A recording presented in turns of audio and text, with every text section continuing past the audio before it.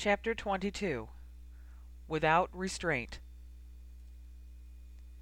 Go ahead and mount him. Harry heard Burke's voice, but he wasn't about to heed it. He couldn't breathe. He gripped his firebolt until his knuckles went white and stared through his fireproof goggles at Norbert's enormous tail. Like we talked about, Burke continued calmly. Just stay out of his peripheral vision, fly up slowly, approach from behind, and drop down into the harness. Then strap your broom down and lock in. Harry, are you all right? I'm fine, Harry said mechanically. I'm fine. Bit slow on the uptake, Potter. Draco Malfoy was fully strapped into his harness, and he held Mordor's reins with perfect authority. He didn't even seem to need his trainer, who sat behind him in full gear, looking very pleased with his progress.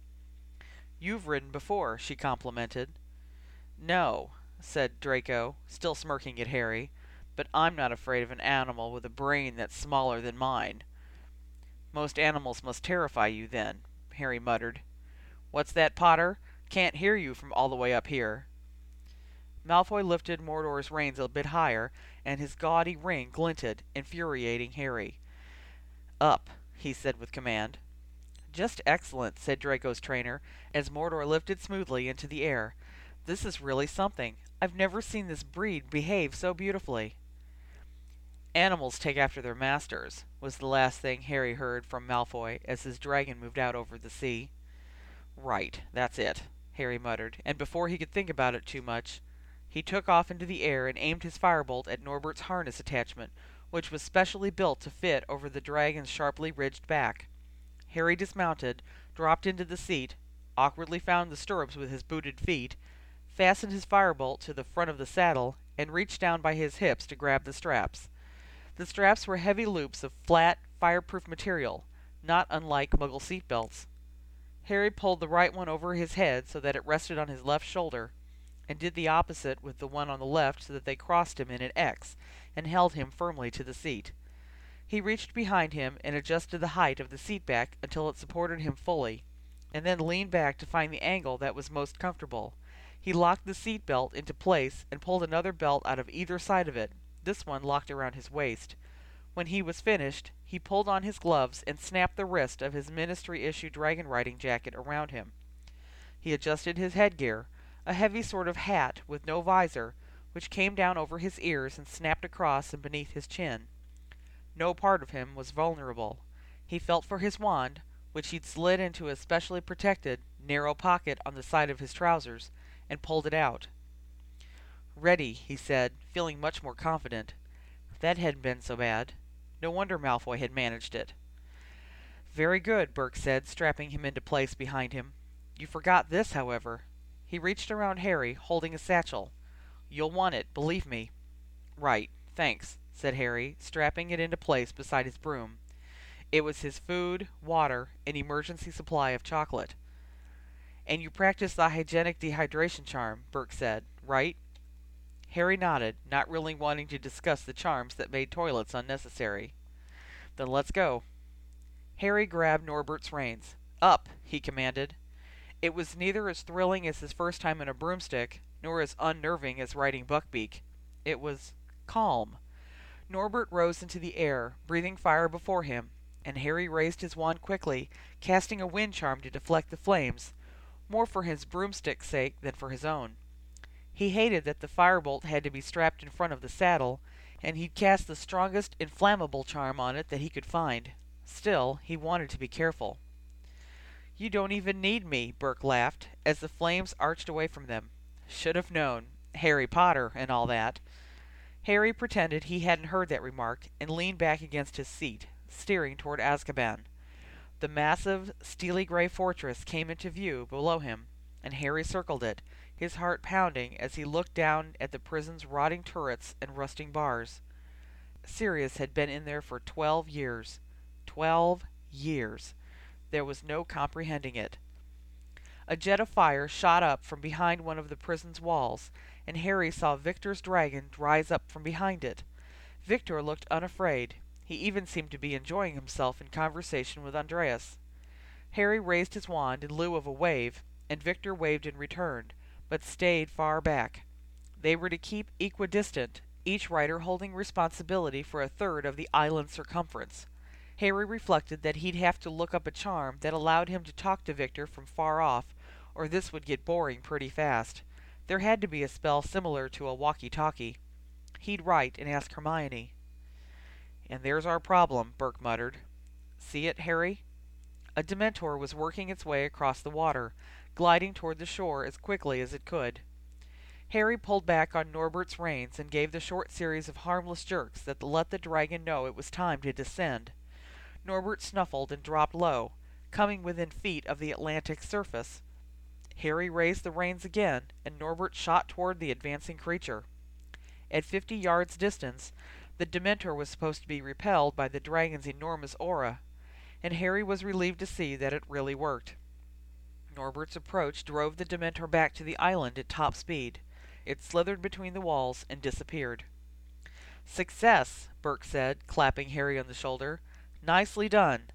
I don't think I'll need a week out here with you. Just tell Charlie when you feel comfortable doing this on your own, all right?" "Sure." Harry directed Norbert back into the air. He didn't tell Burke that his skin was crawling beneath the protective gear, or that he felt cold to the bone. He didn't mention that he'd just heard his mother's death. "It's not that bad," he told himself. "It's only an echo. It's not like they're right up close." But the second Dementor made the echo a little louder, and the third one brought back a strong memory of 7th year that made Harry dizzily depressed. "We believe that Mr. Weasley has been abducted," Professor McGonagall had said, looking white as a sheet. Harry felt, again, the plummeting, ice-cold horror.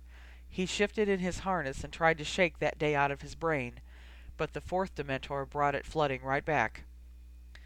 Professor McGonagall had broken the news to him in the hospital wing. He had stumbled back to Gryffindor and broken it to Hermione, and he hadn't known which was worse, fearing the loss of Ron or watching Hermione fear it. She hadn't cried, or even trembled. She'd listened with an ashen face, walked up to her dormitory without a word, and come back wearing jeans and boots and a heavy coat, her wand clenched in her hand. "Give me your invisibility cloak," she'd said in a wooden voice. "Now."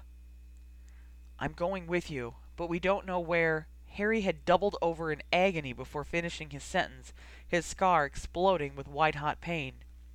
The explosion had been followed by the sound of cold laughter, Ron's strangled yelling, the vision of a large, ornate room with a reflecting marble floor and massive wizard portraits moving on the walls, and then blackness. Harry had passed out. "Harry, get up! Please! Please get up!" Not sure how long he had been unconscious, Harry had pushed himself onto his elbows, and Hermione had pulled him the rest of the way to his feet, already holding his invisibility cloak. "I know where Ron is," he told her. "I saw the room. My scar. Where? Tell me where." Hermione had broke no extra words, no waste of time. She had been pulling her hair back into a tight knot and pushing up her sleeves. "I don't know, but I know what it looks like. It's a mansion. Huge room, marble floors, wizarding portraits. I've never seen... It could be where Voldemort killed that man, Frank Bryce. But it's not the same room." "I don't know, but there are books of interiors. Famous wizarding houses. Bryce didn't work in a wizarding house, did he? That was Riddle's house. That's not it. What color were the walls?" It's fading."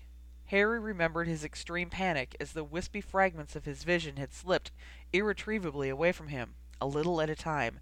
"No, don't you forget!" Hermione's eyes had frightened him. "Hurry!"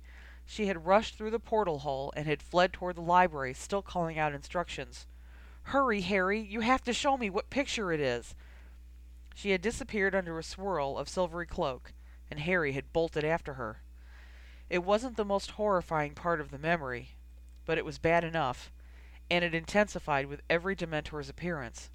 Harry cast a Patronus at one point, just to drive the demons out.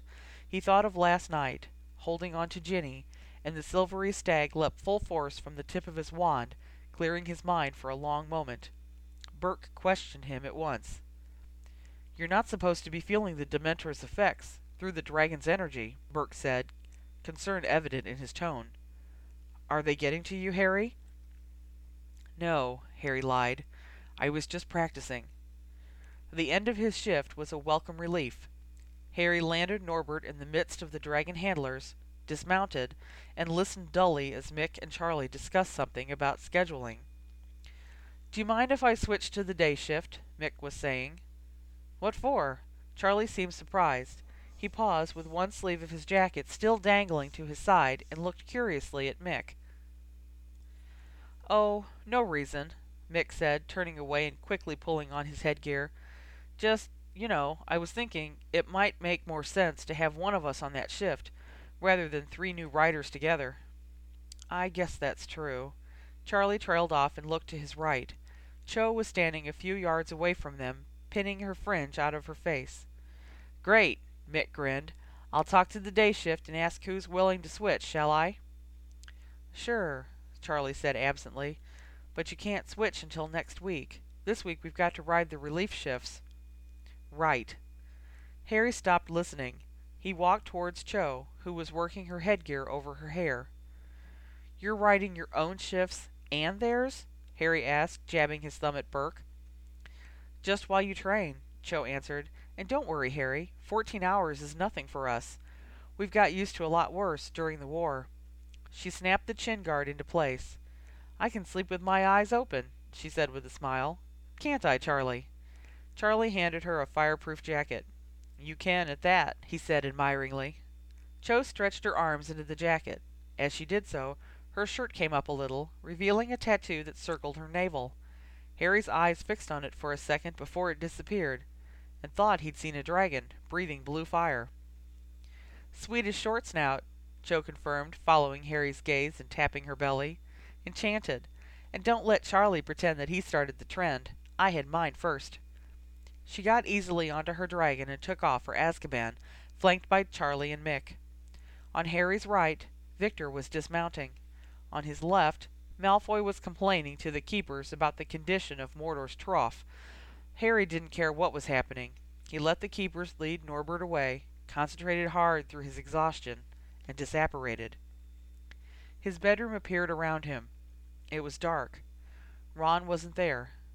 Harry got out of his heavy gear and into comfortable clothes, and just as he finished dressing again, there was a knock on the door. Harry, it's me. Harry sat on the edge of his bed, his mind so muddled that he hardly felt relief at the sound of Ginny's voice. He could still see Hermione's ashen face, and in the back of his mind, like a reel had been looped there, he heard the dim echo of his mother's final screams. Harry? Ginny called softly. Are you asleep? No, come in, he said quickly. He didn't want her to leave.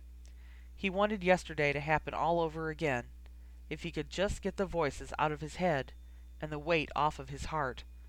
He wanted that closeness. The door opened and Ginny slipped in. Her face was shadowed, but the hall light shone behind her, making the edge of her hair glow. She shut the door, came to sit beside him, and took his hands. At once he felt a weight drop from his mind. This was better. It would be all right. Did you fly today? She asked. Harry nodded and let his forehead fall against hers, too drained to remember his shyness. Their noses brushed. But I'm all right, he told her, shifting to lay his head down on her shoulder. I'm all right. For once, it was true. He was feeling much better now that he had her close. Better wasn't the word, though. Harry couldn't place the feeling.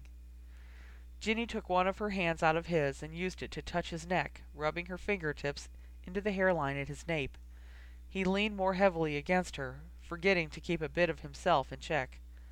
Against her body, Harry relaxed entirely. Good, Ginny whispered, and played her hand over his collar, down his spine.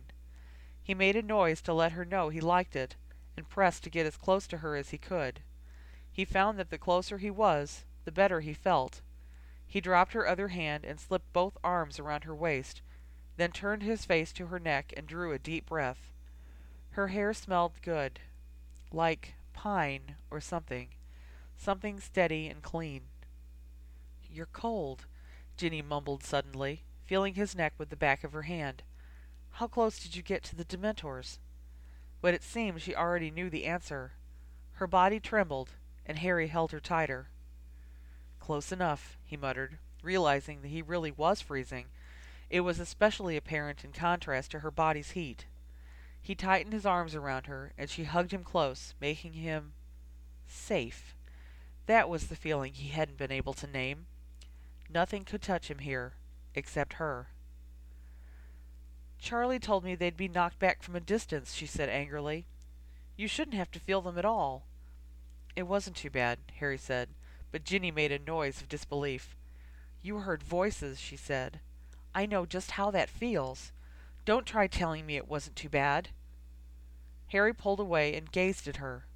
He'd forgotten that Ginny had experienced Dementors, just as he had. He knew she had horrors in her past, just as he did. Some of them were the same horrors, and some were her own. Tom Riddle still got into her dreams, and Harry wondered just how deeply that diary was rooted in her mind. "Lie down," she whispered suddenly, and pushed him toward the pillows. Harry glanced worriedly at the door, but didn't fight. Ron and Hermione had subjected him to their affection once or twice, and if Ron walked in, he could damn well walk right back out, because this was too good to stop. He stretched out on his bed and looked up into Ginny's face.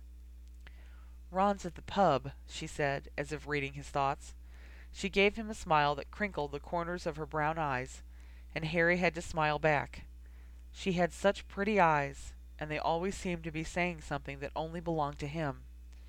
Even in her childhood, her eyes had been that way.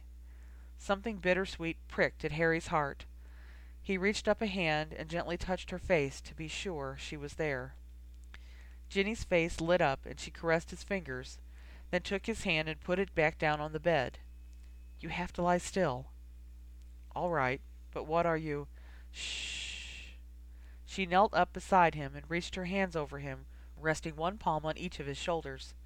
Harry looked up at her, dazed. When she leaned forward like that, her shirt gaped slightly from her body, and he was surprised to see that her freckles continued their light pattern down beyond the V of her neckline. He realized he was staring, and tried to look at her hair instead, the way it fell along the sides of her face. Her forehead wrinkled in concentration. "Shut your eyes, Harry." Harry did so, glad of the reprieve. His breath was quick and shallow. It was hard to believe that they'd waited so long to touch each other. He couldn't remember why it had seemed so hard. It was easy. Her hands were on him, moving. He shuddered when she stroked the sides of his neck in deliberate, almost studied manner, and drew her fingers across the expanse of his shoulders to the tops of his arms. She hesitated, then brought her fingertips lightly across the top of his chest until they rested just under his collarbone. Harry realized his hands were in fists. He uncurled them on the mattress, feeling compelled to open up. "Ginny," he whispered, and forgot to shut his mouth. It stayed parted in shock and pleasure as she continued to touch him, moving her hands along his torso. His day at Azkaban was slipping away. This was driving it out. There was nothing in his head now but sensation, and a feverish desire to reciprocate. He had to touch her like this. One of Ginny's hands pressed just over his heart.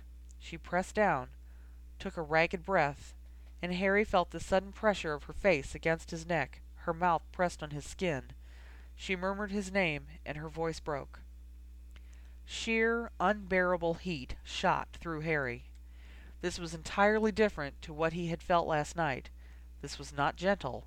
He had to get her as close as possible. He tunneled his fingers into Ginny's hair, curled his hands around the back of her head, and brought her mouth to his. Her lips parted uncertainly, but last night's hesitant kiss was not what Harry had in mind. His tongue tangled needfully with hers. She moaned and dropped her weight onto his chest, and he rolled her onto her back with athletic speed, pinning her beneath him. This was instinct. This was flying. All the darkness of the day was long gone. Harry couldn't remember ever having felt so light.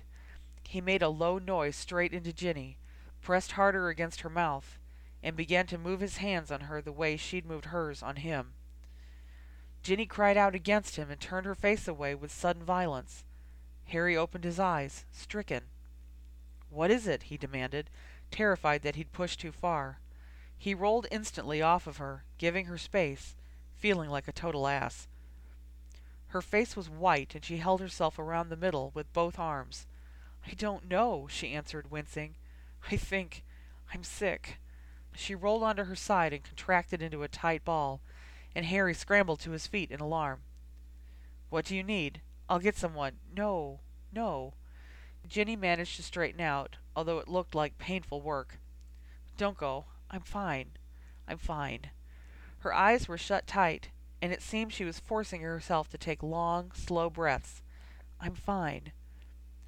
But Harry was an expert in being fine, and he knew that Ginny wasn't.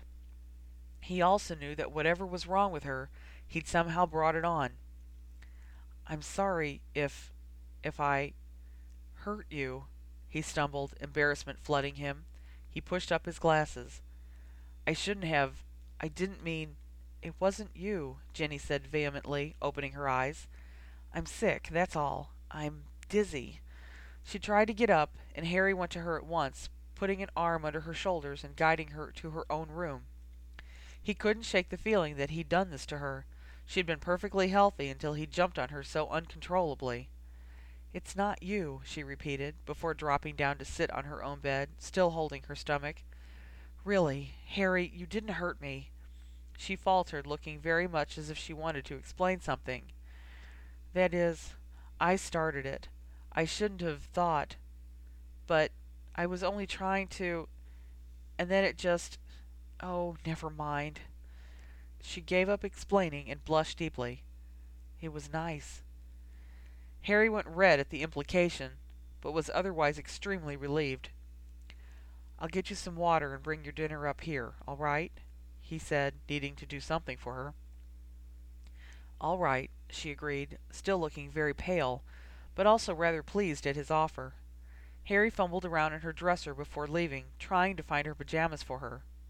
He wanted to take care of her properly, but slammed the first drawer shut as soon as he opened it. Those hadn't been pajamas. "Bottom drawer," Ginny said, her eyes bright. She sounded like she was trying not to laugh, and Harry envied her for being so unembarrassed. He found a nightdress and put it in her lap. "Be right back," he said, feeling half stupid and half wonderful. More than half wonderful. It was amazing how an hour with Ginny cleared his mind of everything else. He kissed the top of her head on impulse, and though she didn't let go of her stomach, she gave a little satisfied hum. "Be right back."